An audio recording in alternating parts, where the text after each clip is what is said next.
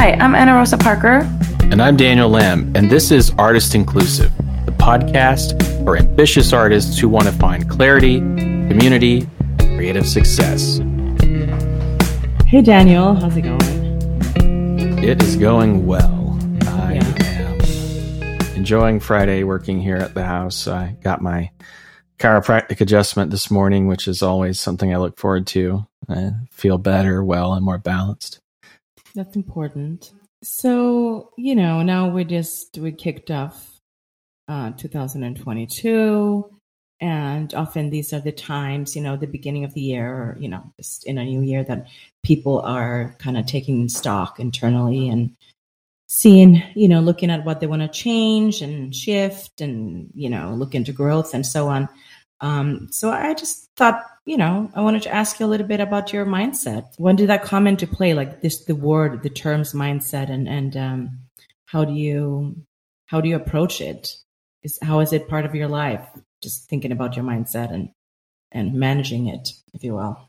I love this question for a couple of reasons. Number one, I think before a few years ago, I don't think I'd ever heard the term, maybe outside of, like watching, TV shows or whatever, and just like, hear it as a descriptor, like, oh, so-and-so's just got a really positive mindset. He's a real go-getter.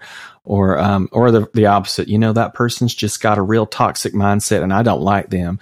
So like, I get these like sort of generalizations to say that I really didn't know what the hell it was or anything like that until after I'd become a business owner and I was working for myself. That's really when I think it started to, come into play as a word I was associated with, like, in terms of like things that I was studying, people that I was, interacting with, getting coaching from, until I think 2020. I don't think I'd ever even heard that there were like books on mindset and coaches for mindset and the whole mindset industry even.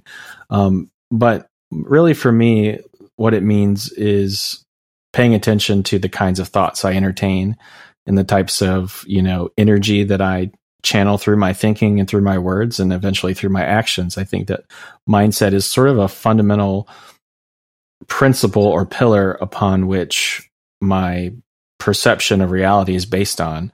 It's kind of like the concept of, are you an optimist or a pessimist or whatever, it's sort of in that world of, I think, fundamental structure. And I will say this, like working with some coaches and, getting clearer on like what I'm thinking from a third party perspective and having somebody like help me check that thinking has been incredibly valuable from a confidence standpoint, from a business standpoint, from a mental health standpoint, and from just an overall trying to be a more effective and clear human in the world of chaos that we live in. Yeah, no, that's well put. Are you pretty good about kind of monitoring your thoughts or shifting them when you go to, to darker, less positive thoughts? Or do you just let it roll and wait for it to come back? What do you do kind of to shift that? So one of the things that I have picked up along the way is to have a more curious approach to the things, the thoughts that come into my mind, sort of like a spectator sport, just watching it happen and seeing, what that's all about. From sort of like people talk a lot about mindfulness in the watching the thoughts happen.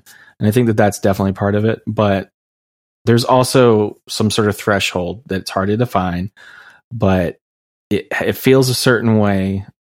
And maybe I could describe it as feeling really closed or boxed in or maybe even threatened. When a thought creates an emotion that feels that way for me, I know that that's when it's time to check in with another person. Because generally speaking, when I feel like I'm in tunnel vision or that the field of possibility has really narrowed down and it seems like it's either this or that sort of binary, that it helps to get in contact with whoever is really accessible, whether that's, my partner or a therapist or a coach or, anyone that can help me reframe that experience, because Mm-hmm. usually the thinking is framed by an event, whether that's something that's going on now or it's an invisible event from the past. It's an imprint, it's a trauma response, and I'm just reacting based out of programming.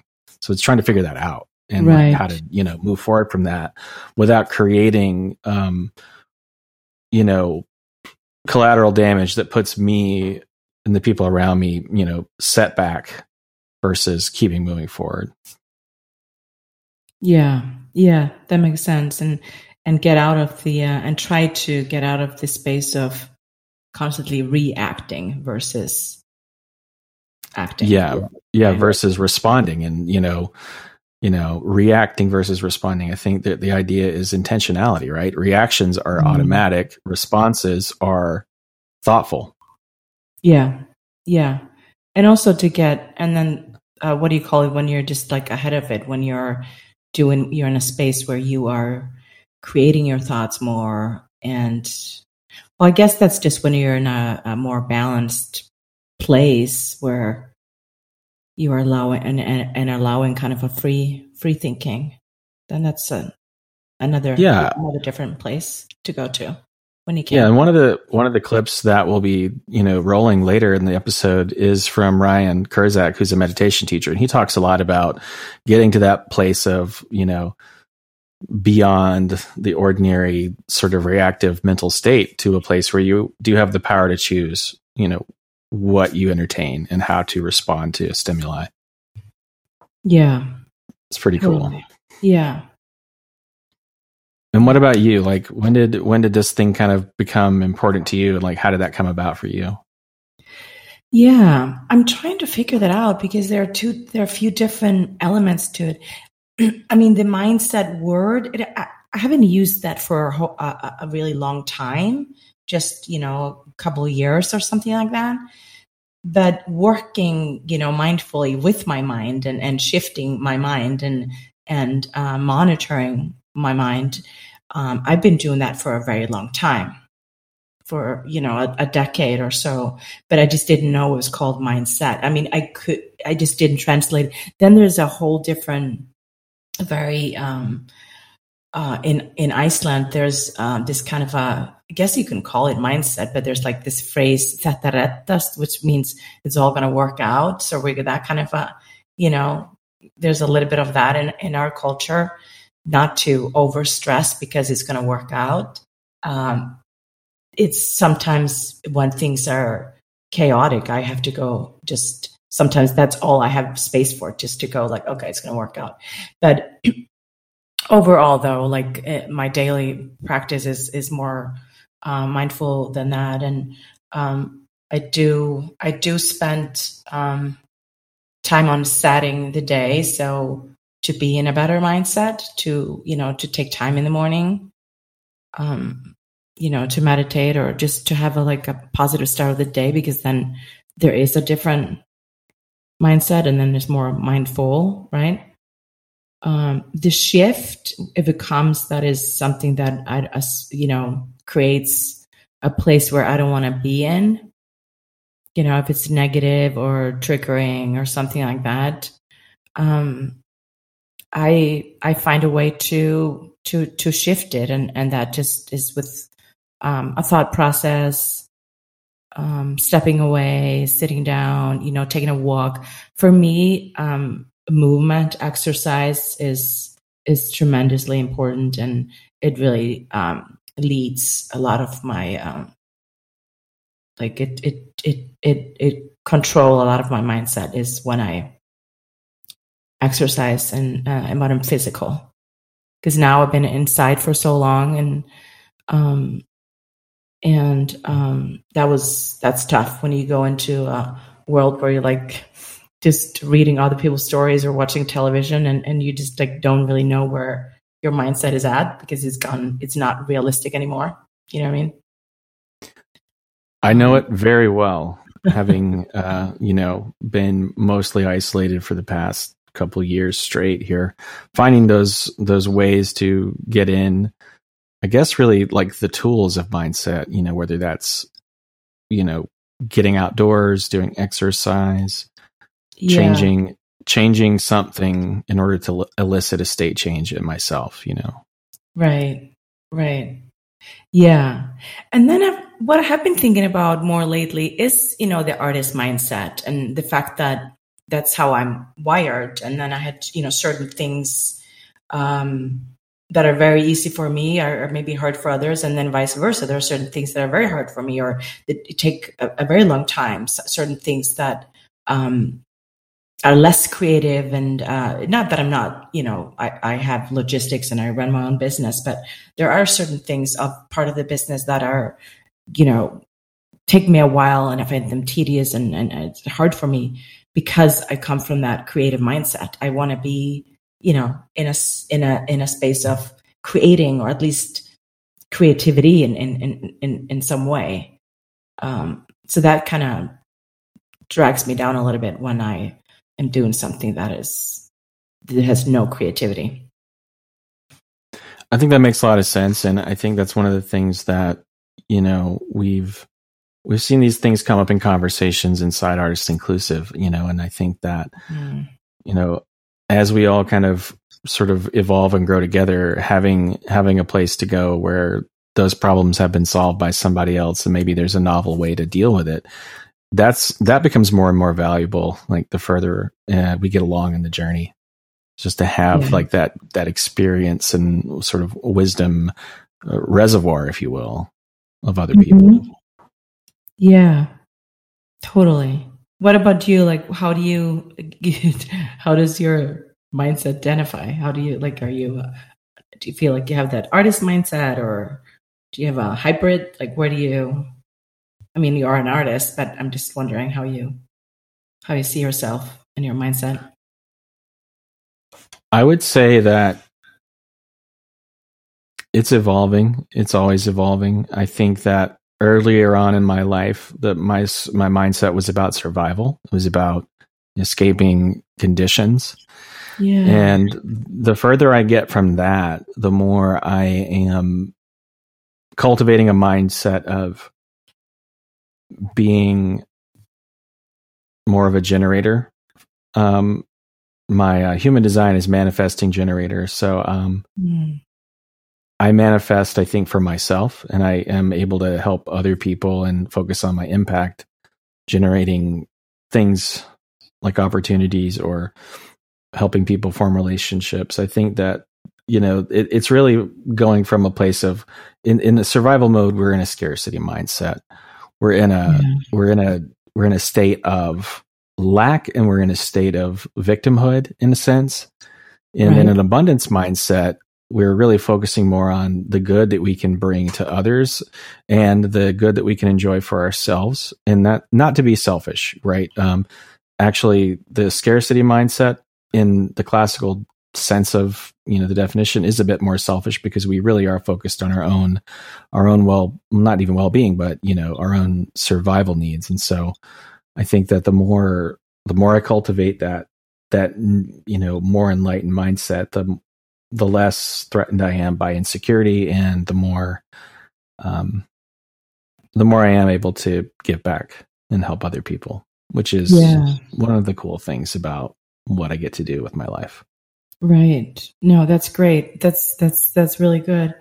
Yeah. And, when we are in that, kind of scarcity mindset and in a space of lack, things are just simply not going to work out for us also in that space, when we can shift from lack and just even, just look around you or look within and see what you do have versus just constantly noticing what is lacking. That has a quick shift that can take you up higher in the, vibrational scale, which is... I would absolutely agree with that 100%. Yeah. And bliss is, apparently the highest.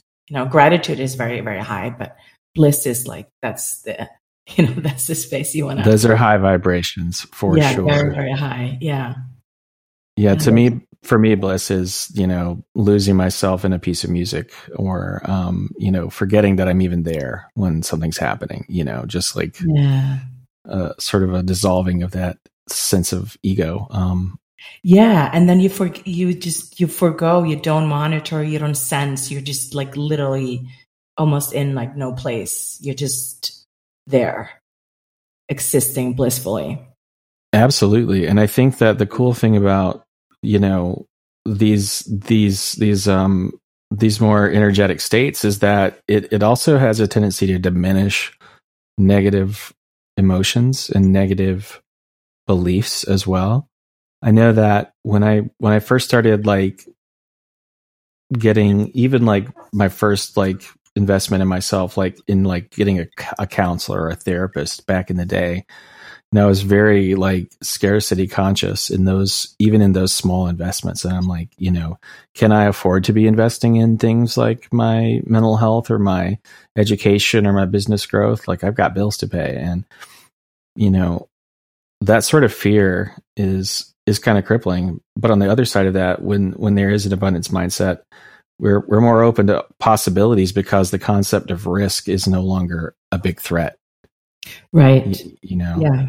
Yes. Self-care is also one of our biggest investments. When we do that, we can show up for work but I think a lot of artists and creative people still deal with that, like have to, for example, I was sharing the other day, I was talking to a friend of mine on another podcast, and we were talking about exercise and just taking the time to do so. And this person spends, fair amount a week for, she does skiing and all kinds of different sports. And I was saying like, I do want to go to the gym twice, like in the morning and at end of day. But for some reason, like I don't allow myself to do that, which is so stupid. Like, why not? Why can I not also go at the end of day?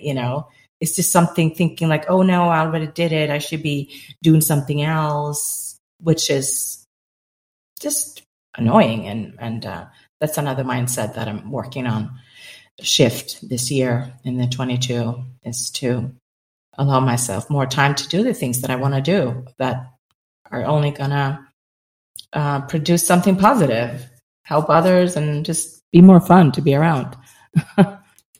I love that. And I think that that's a great opportunity to go ahead and segue into these brilliant people that, we've had the opportunity to connect with, over the past year since we started the podcast. And, I really hope that you are able to tune into what these folks are saying, because it really can start to shift the way you fundamentally think about, well, really everything. Absolutely. Yep.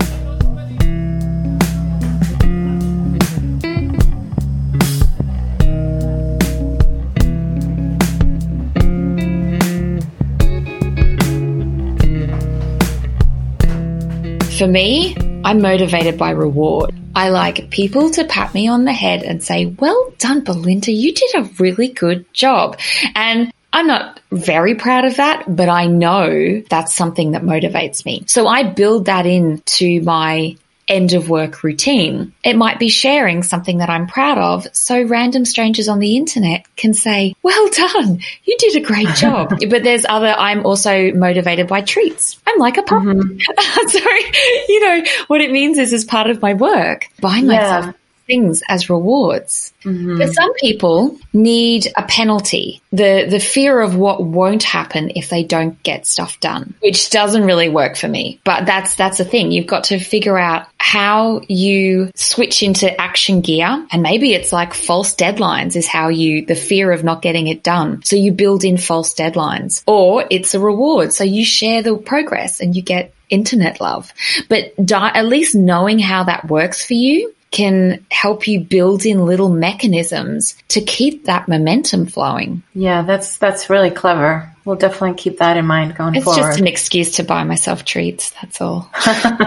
Yeah, I think I'm probably more reward motivated too. A scary deadline doesn't really bother me, and it doesn't really make me motivated to do anything. But if I know that the thing that I'm working on actually mattered to somebody and made a difference, then that gives me a lot of energy, a lot of excitement. Yeah, and that's the thing, energy and excitement, not the compulsion to complete it, but what makes you go, yeah, I'm getting stuck into this. And then there's like that, I mean, I'm motivated I want to do good work. And from the agencies, there's still that mentality, you know, create famous work, create the best work kind of a thing. And which is not a really healthy mindset because you're never done. Yeah. And perfectionism is a real really trap. It really pipes up. The closer we get to finishing, the closer we get to making progress, that's when perfectionism goes, oh, you're not quite done yet. Yeah, I live with that. Still there. So I think there's a I don't know how many letters, I guess I could count 7-letter word that we've been dancing around when it comes to all of these things and the reasons behind them that we're doing to structure our lives and our time. Can we talk a bit about burnout? Yeah. Hello, 7-letter burnout, my word. friend.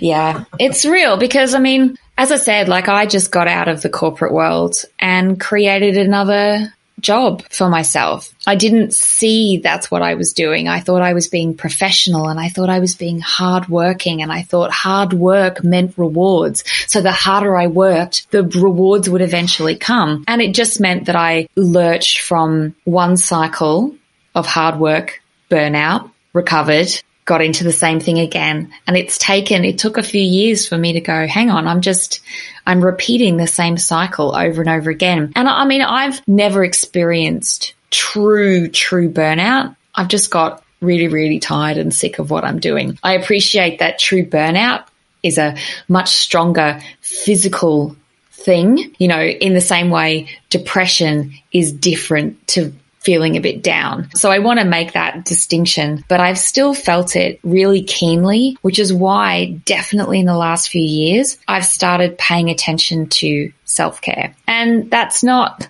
sometimes my husband laughs at me because I'm like, I'm all about me tonight. And so I'm like, look at how relaxed I am. I'm doing a face mask in the bath and I'm watching TV with a podcast playing. I'm doing all the things that relax me. I'm so relaxed.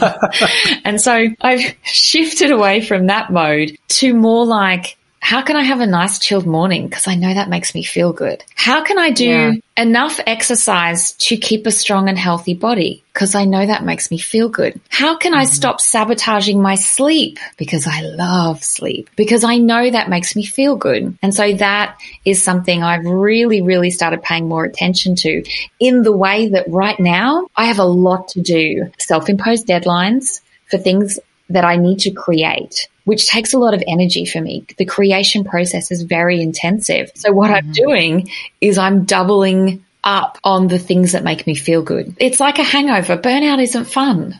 No one wants to do that. But unless you take small steps and make good choices along the way, that's where you end up. So there's a little bit of self-awareness that you need to go, how can I stop this happening again? And then you need to make small good choices that keep you on the track you want to go. Yeah, absolutely. And do you think if you implement that, just not going for too fast of a growth, just to gradually build it up, don't you think that will help us if we're building from the beginning? I think so, but that's because that works for me. I'm a journeyman. I'm a plotter. I just keep taking little steps forward. But for some people, they need to go at things hard. But it's important to recognize that the more you put into something in terms of the more intensely your energy is spent, the more intensely your time is spent, the more time you spend, the faster you will get to a state of exhaustion.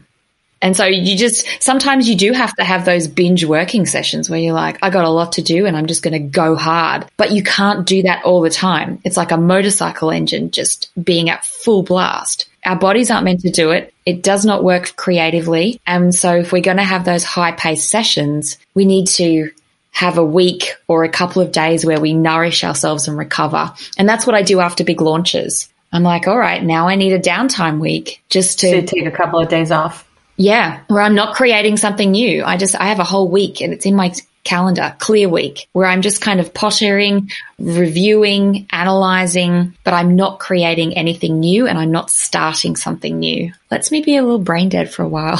Yeah, no, I think that's so good and healthy.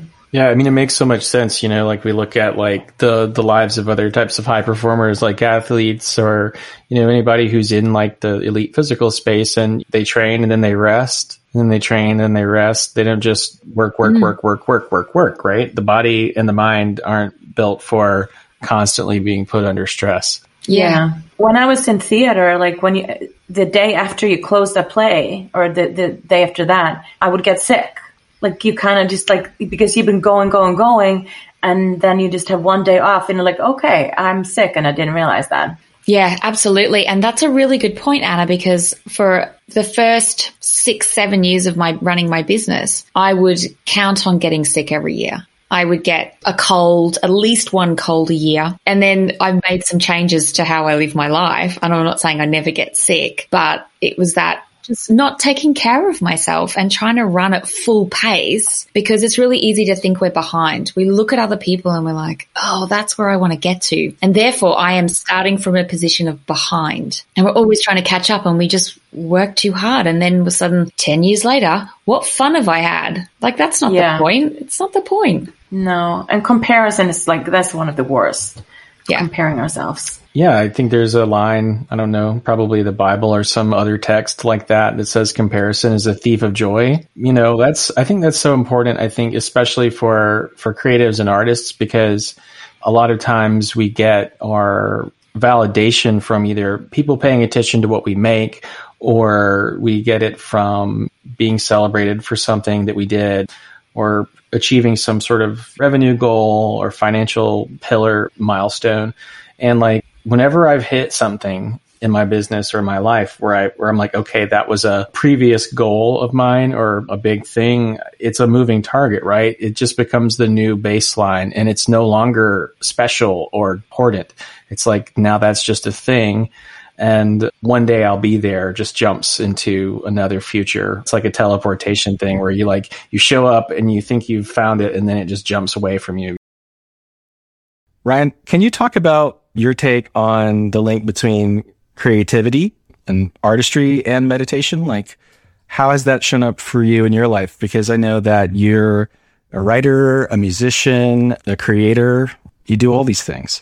Yeah. Well, meditation, how does that come together? When I first started practicing meditation, I was a musician then. I've been playing for many years. And one of the things that I found in the early stages was that meditation tended to give me a boost of energy, and it tended to quiet my mind such that if I sat down with my guitar or my mandolin, or I would write not just books on how to meditate. I would write other things too that were a little more creative, I guess. And I would find that it would tend to just flow out after I would do meditation, because I got myself out of the way. I got what I thought needed to be said or done or played out of the way. And I could just start into the process of writing or playing the musical instrument. And since I wasn't overly thinking about things, or I wasn't trying to force it, what I considered to be, beautiful music or things that I personally appreciate even later on in life just tended to flow out. So I think the main thing about meditation is that it helps the individual get out of one's own way. That's what I found to be most useful. And then later on, after I've gotten better at meditation, it doesn't require any kind of specific practice, because after you do meditation for a while, after you do Kriya Yoga or a system like that for a while, you tend to remain in an open, thought-free state, which means I wouldn't have to talk myself into sitting down and getting in the mood, or I wouldn't have to talk myself into getting in the zone. I could just sit down and out stuff would come. And again, Daniel, you might have heard me talk about this before. I tend to follow the idea that inspiration is for amateurs. That's how I approach it, because I remember when I started writing a novel, which I've never finished, but I started a while ago, I read a whole bunch of books on writing. And I believe I read a book by Stephen King where that quote came up, inspiration is for amateurs. And he described how he would just sit down for hours every day, whether he had to take care of his kids or go to his job. He would spend 3 to 4 hours every day, every single day, whether he wanted to be there or not, just writing. And even when he thought he was writing complete garbage, he might come back to it a week or a month later and think, wow, that was pretty good. And I have to say that's been my experience, whether I felt like it or not. The other beneficial thing that meditation gave me was the discipline to sit down and do something, to be creative, whether I wanted to or not. And I would come back even years later and I would find something that I thought was, total crap. And I'd say, wow, we could actually do something with that. Let's put that in a book. So it helped with the discipline, but ultimately I think it just helps one get out of one's own way. Yeah, that's so important. And I can catch myself being in my own way, and that's a really good call. Now, can we go a little bit into astrology? Because you said you're also an astrologist, and yeah, what is that? Just tell us a little bit. Well, astrology, generally speaking, is the idea that the Earth and its relationship to the sun and its relationship to the planets has an impact on what we experience in life. Some people, and again, as I mentioned, I'd been a professional astrologer for nearly almost 2 decades, and I've been in the field a while. And many people take astrology way too far, meaning they try to think that it's going to dictate every aspect of their life. What I have found is that it's very useful in giving general ideas of trends, or general ideas of a person's energy levels, or general ideas of what will be successful in a given time. And I specify generally, because we do have free will and we do have the ability to work within that. But astrology is how us as an individual relates to the cosmos, or the electromagnetism of the cosmos, and how life develops. That's how I would describe astrology. Yeah, I really wanted to clarify that, because, there are so many different versions, and then people associate, and then they associate astrology sometimes with horoscope, and horoscope with people that... Yeah, well, generally, the horoscope is central to astrology. The idea is that when you're born, the moment you're born, the very moment that you're born, that is a blueprint of what's going on in the heavens, what's going on with the moon, or Jupiter, or Saturn, or Rahu and Ketu. Those are the nodes of the moon from Vedic astrology.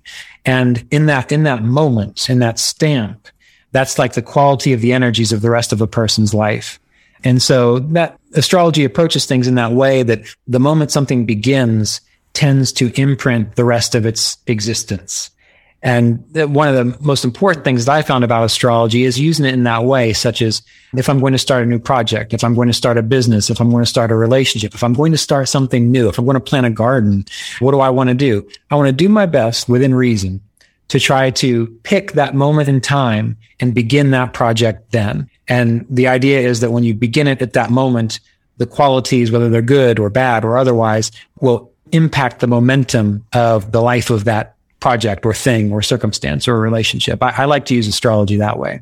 Yeah, that's great. What if, let's say, an actor has a big audition that one day when this is supposed to be the worst day of your life, or everything is against you? What does one do? Life. Yeah. Well, that's why I say within reason, because a lot of the work I've done, I've worked with people who've gone for job interviews. They wanted to pick the day and the time. I've worked with people who wanted to pick the most auspicious time to go for a surgery. I recently had a woman who's a client of mine for a long time. She was taking her dog to the vet, and she said, "I'm not too sure about this," but she's also a client of mine that she would ask me, "Is this a good time to go to Vegas and gamble?"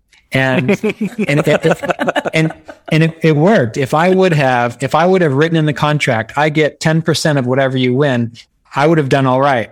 So something like that, an actress or an actor or an artist going for an audition. Well, I guess the question is, do they have the power to say, "No, I'm sorry, my astrology is not right. I'll be back in 2 days." And if that's not the case, you just have to do your best with it. But if you can choose it, why not? Yeah. Okay. Mm-hmm. I think we hear a lot about limiting beliefs, and we know we have them, but can you maybe give a couple of examples for people who maybe are thinking that they need to work through something, but they haven't quite put words to it? Yeah, beautiful. Okay, so a limiting belief: if I don't do well in this audition, then I'll probably never work again. Right? If I don't get this particular directing job, it might mean that I'm no good. I'm probably not good. So we really identify a limiting belief. A lot of times we can laugh at them, because a lot of times they're really silly. Like, "Oh, isn't that silly?" So if you don't do your best today, that means you won't be a good actor, or you won't get this next job or you'll never work again. So the first step is really identifying what is this limiting belief and then updating it. And an update to a limiting belief might be something like, I'll do my best today. I'm going to trust myself and my heart, and wherever I am is going to be good enough today. And take all those expectations off of myself that I have to be a particular way, not limit myself even by that expectation, really detaching from outcome. One thing I talk to artists a lot about is the power of intention. So what is your intention? Sometimes I find that artists have competing intentions. So for example, an artist might say, I really want to do that show on Broadway. I really hope I get this job. But then they have an unconscious competing intention that says, ooh, I'm really afraid I'll lose my freedom. Right? So we really help them get their intentions, the unconscious and the conscious, so that they're working harmoniously together. So, I won't lose my freedom. I will make sure that I do self-care during the day, or that I'll be able to go to a museum, or that I'll be able to go on my walks, or really talk to that part that's unconscious that might be competing with that intention to get the part. Does that make sense? Yeah. So you want to avoid living in that duality, right? In the dual space, like two spaces. You're trying to live in, to be one and whole in one space. So all of the voices that speak to us are in kind of one space. Am I understanding it right? Yes, you are. So, again, my intention is to do, let's just use this for, let's say weight loss. My intention is to lose 20 pounds, let's say. But then there's an unconscious competing intention that may say, ooh, if I lose 20 pounds, I'll be seen. And then I could be scrutinized. I don't want to be scrutinized. So I'm just going to keep the weight on so I'm not seen. So one of the ways that we work with that is really to go to the part that's been hurt, the part that's felt scrutinized, and add loving to that place inside, and to really let that part speak, and to add love, and to let that part know that you'll love that part of yourself no matter what, that it's okay to be seen, that you're safe, that you know how to protect yourself, that you know how to hold really loving boundaries. So does that answer your question at all? Yeah, definitely. I just, I guess there are a couple of different ways of seeing it. That what you're essentially talking about is healing that sort of a broken part, or the one that is contradicting what we think we want or what we want. So, which creates like duality, like exactly, right. Help us heal, to come together in oneness and wholeness. Beautiful. Yeah. And to get, exactly. Yeah. And to get more integrated. We don't often realize that we have a competing intention, and then we wonder why things aren't working out. The other thing I love to talk about with artists is, to remember that your words are your wand, right? Yeah. So whatever you're thinking can create the vibration and the experience that you'll end up having. So it's important to really mindfully craft your words, your self-talk to yourself. Yeah. And speaking of that, those thoughts, they're just sometimes flying around. And if we're not aware of them and, checking in and listening to them, we don't know what they're doing. Exactly. Do you have an exercise or something you can just tell us we can take, home with us today and just sort of practice to be aware of our thoughts? Yes. Well, I think you just nailed it right there, which is to be aware of your thoughts and to be aware when you're having some negative thoughts. So really just listen into yourself and go, am I having a negative thought? Listen, if we were to listen to a radio station of your mind, I would say, what's going on in the radio station?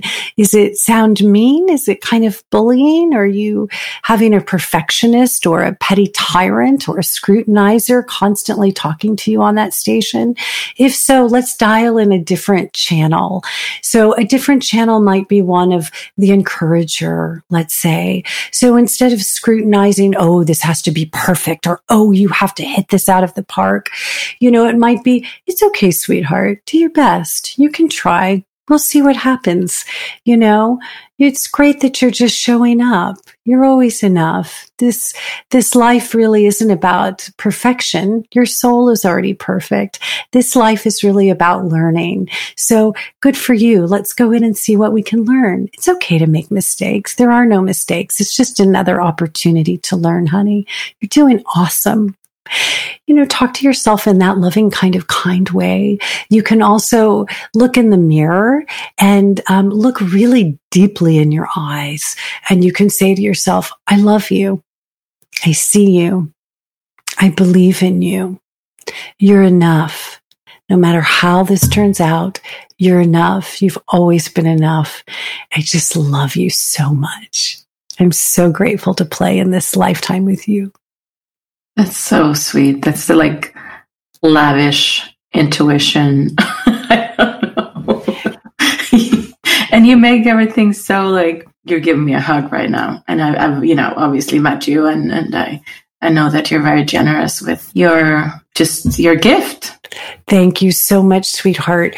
Well, I don't care what the question is, whether it's an artist or a politician or an attorney or whoever it is I may be working with. I do not care what the question is because I know what the answer is. And the answer is always love. And if we can infuse love into whatever it is we're doing, that creates art. That creates heart-centered living right there. Piggybacking off of this idea of being adaptable, can you talk a little bit about what your perspective has been around being nimble and being able to stick with the changing things on a long-term basis? I think one of the most important things you can be as an actor. Well, let me go back in time, because back to when I was trying to be a tightrope walker, my family always jokes that I was the one in the family who liked to know what was happening where. I was that kind of kid. What's happening next? The big joke was we moved where our dining room table was. And I was so furious as a little girl that I insisted that the table stay where it was. I mean, probably for a week, but it was that kind of certainty that I liked in my life. And then I adapted and we had dinner in another room and that was okay. But the point being that I was I liked certainty, and I'd chosen the most uncertain profession, one of the most uncertain professions that there is, because you never know what's next. So being nimble to me means being able to take the given circumstances, which are, who knows how long the job will last. Well, first of all, if you'll get the job.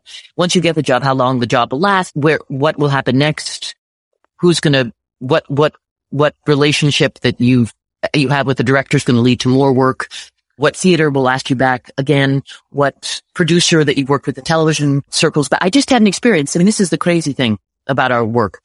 I just shot a short film before I did this play that I'm doing with a director who called me out of the blue, who I worked with 30 years ago.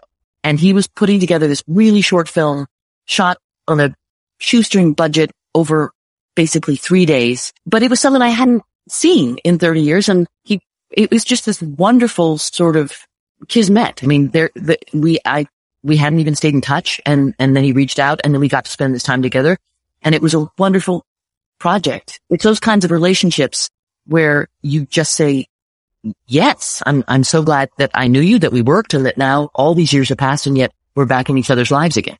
Yeah, that you build along the way because you were in it for the long run. You've been doing this for a little while. Absolutely. So I can imagine that you built great relationships. And I didn't want to interrupt, but maybe you can tie it in, because we were also curious about self-generated roles and versus being cast on in an open market kind of a thing. Well, one of the best things you can do as an actor is be friends with playwrights. So one of the most rewarding relationships of the past 10 years for me has been with the playwright and actor Charles Bush and the director Carl Andress, who is, they have worked together for many years before I met them. And then through an audition, through my agent, I didn't know either of them, I auditioned for a play called The Third Story that we did first out at La Jolla Playhouse, and then we came to MCC in New York. And then after that, Charles started writing plays with me in mind and other people. He writes with people in mind.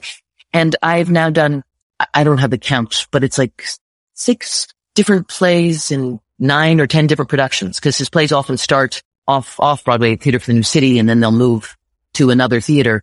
And it has been one of the most rewarding relationships in my career, because what started as a one-off, was a job out of town, turned into this relationship where he knows what I bring to the table, I know what he brings to the table, and it ups both of our games. And it's been just a pleasure to be a part of his company, which isn't a set thing. It's a moving force. It's not the same group of people all the time, but he does write for people over and over again. And that has been an incredible thing. So get to be friends with playwrights, because they are making work.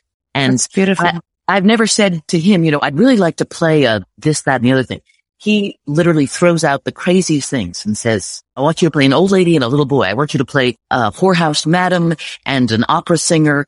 The last play I did with him, The Confession of Lily Dare, right before the pandemic, I got to play 5 different parts in the course of an evening with madcap costume changes in between. Each of them couldn't be more different than the other. And it was just this, and to act with Charles and this other incredible company throughout the whole thing. And it was just... That's like a dream for an actor, right? Yeah. And the flexibility that he brought to me, which is that in terms of being nimble, is that for so long in my career, I'd done a lot of classical work. I'd done a lot of very serious plays, and people sort of want to pigeonhole you, or at least the business does. Mm-hmm. Like, she does Hedda Gabler. She does, they want to put you in the smallest box possible. And so when I started doing Charles's work, which is ridiculous and silly and serious and moving and outrageous, it's all these things, but there's a lot of comedy involved. And people were surprised by that. And and that was thrilling for me to be able to surprise people. So part of being nimble is also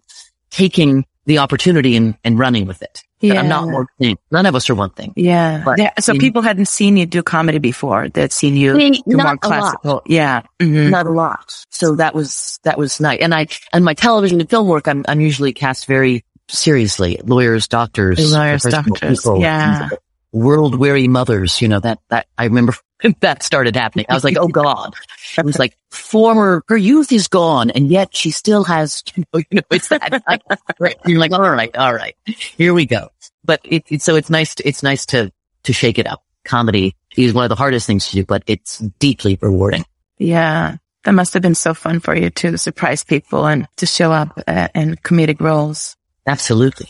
Yeah. Yeah. When you mentioned sometimes it's quiet, and you've obviously done an amazing job finding work. But so when you have those quiet moments, are they long? Have you had long, quiet moments in your life? Oh, there are always ups and downs and highs and lows and periods where you think you will never work again. And the pandemic was particularly trying because our profession didn't just slow down, it evaporated. That's a whole conversation unto itself. But there have always, by definition, you are unemployed a lot of the time. While you are unemployed, you are looking for the next job, which is a profession unto itself. You just don't happen to get paid for it. So it can be very challenging to keep your focus on not woe is me, who am I, if I'm not working, what am I without my career, without a role, without anything. But it's part of your job. That is actually part of the job. And yes, the tricky part is you don't get paid for those auditions, but you have to work at them like your life depended on it because it does.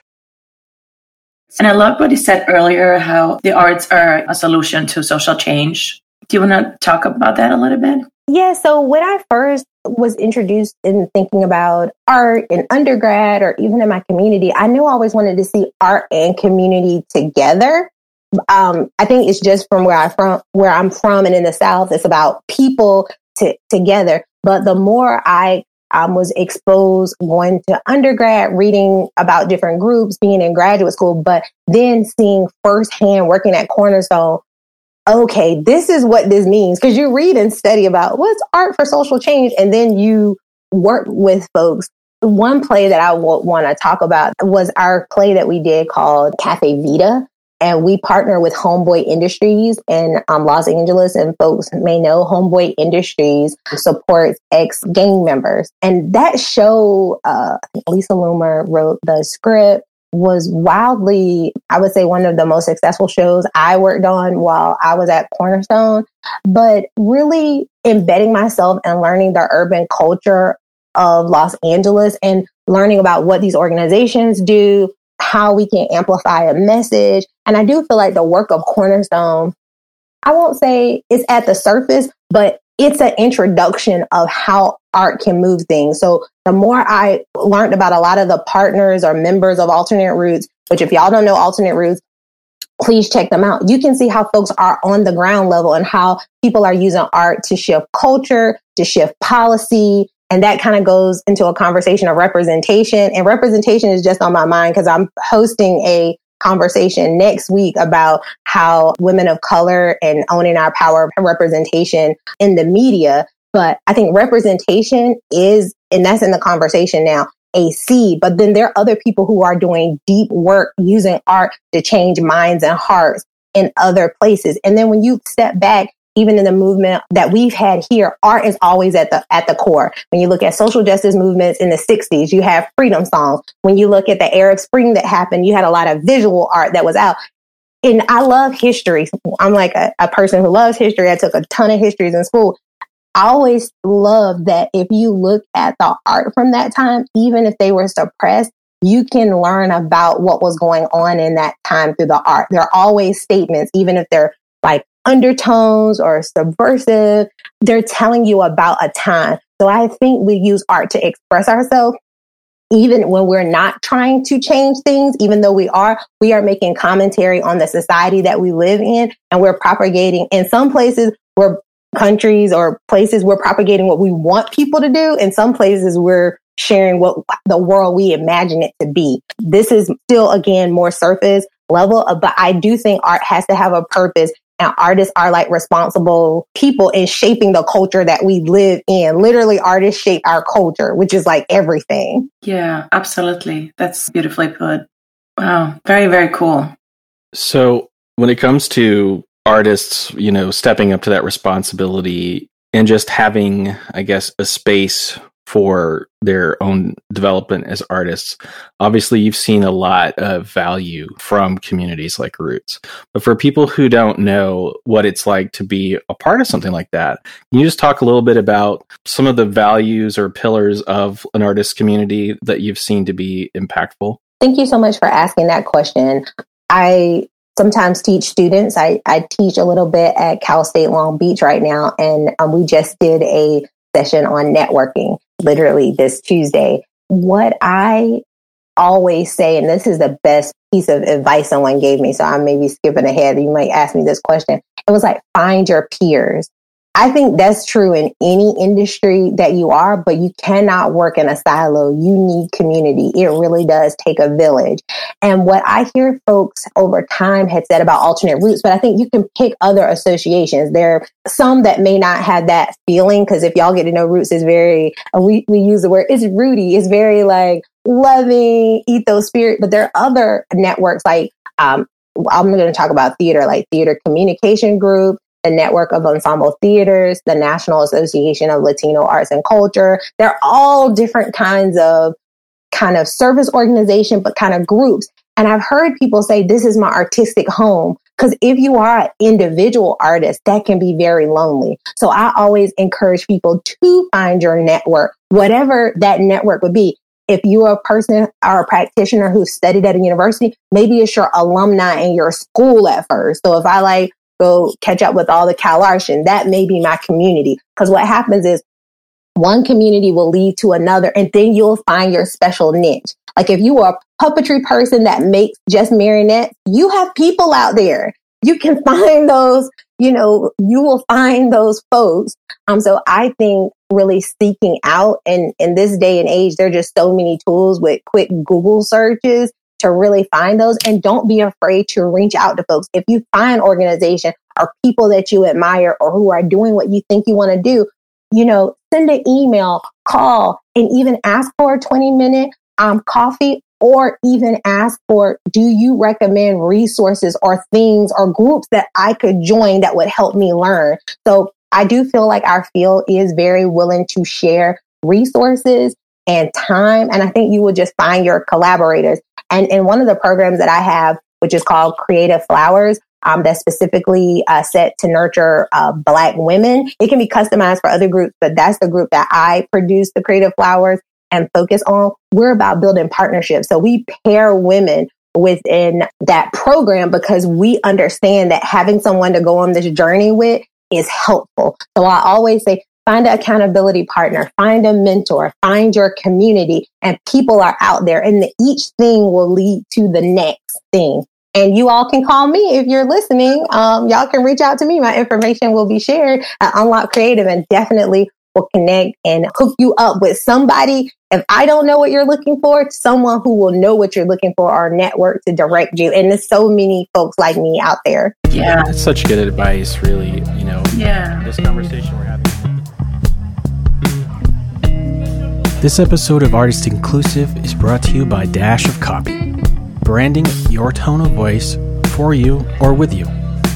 With volcanically powerful and personality-driven copy, you can glide in front of your dream audience and make the maximum impact. Learn more at dashofcopy.com. Artist Inclusive is a production of Holland Creative and Dash of Copy. Our audio producer is Dale Eisinger.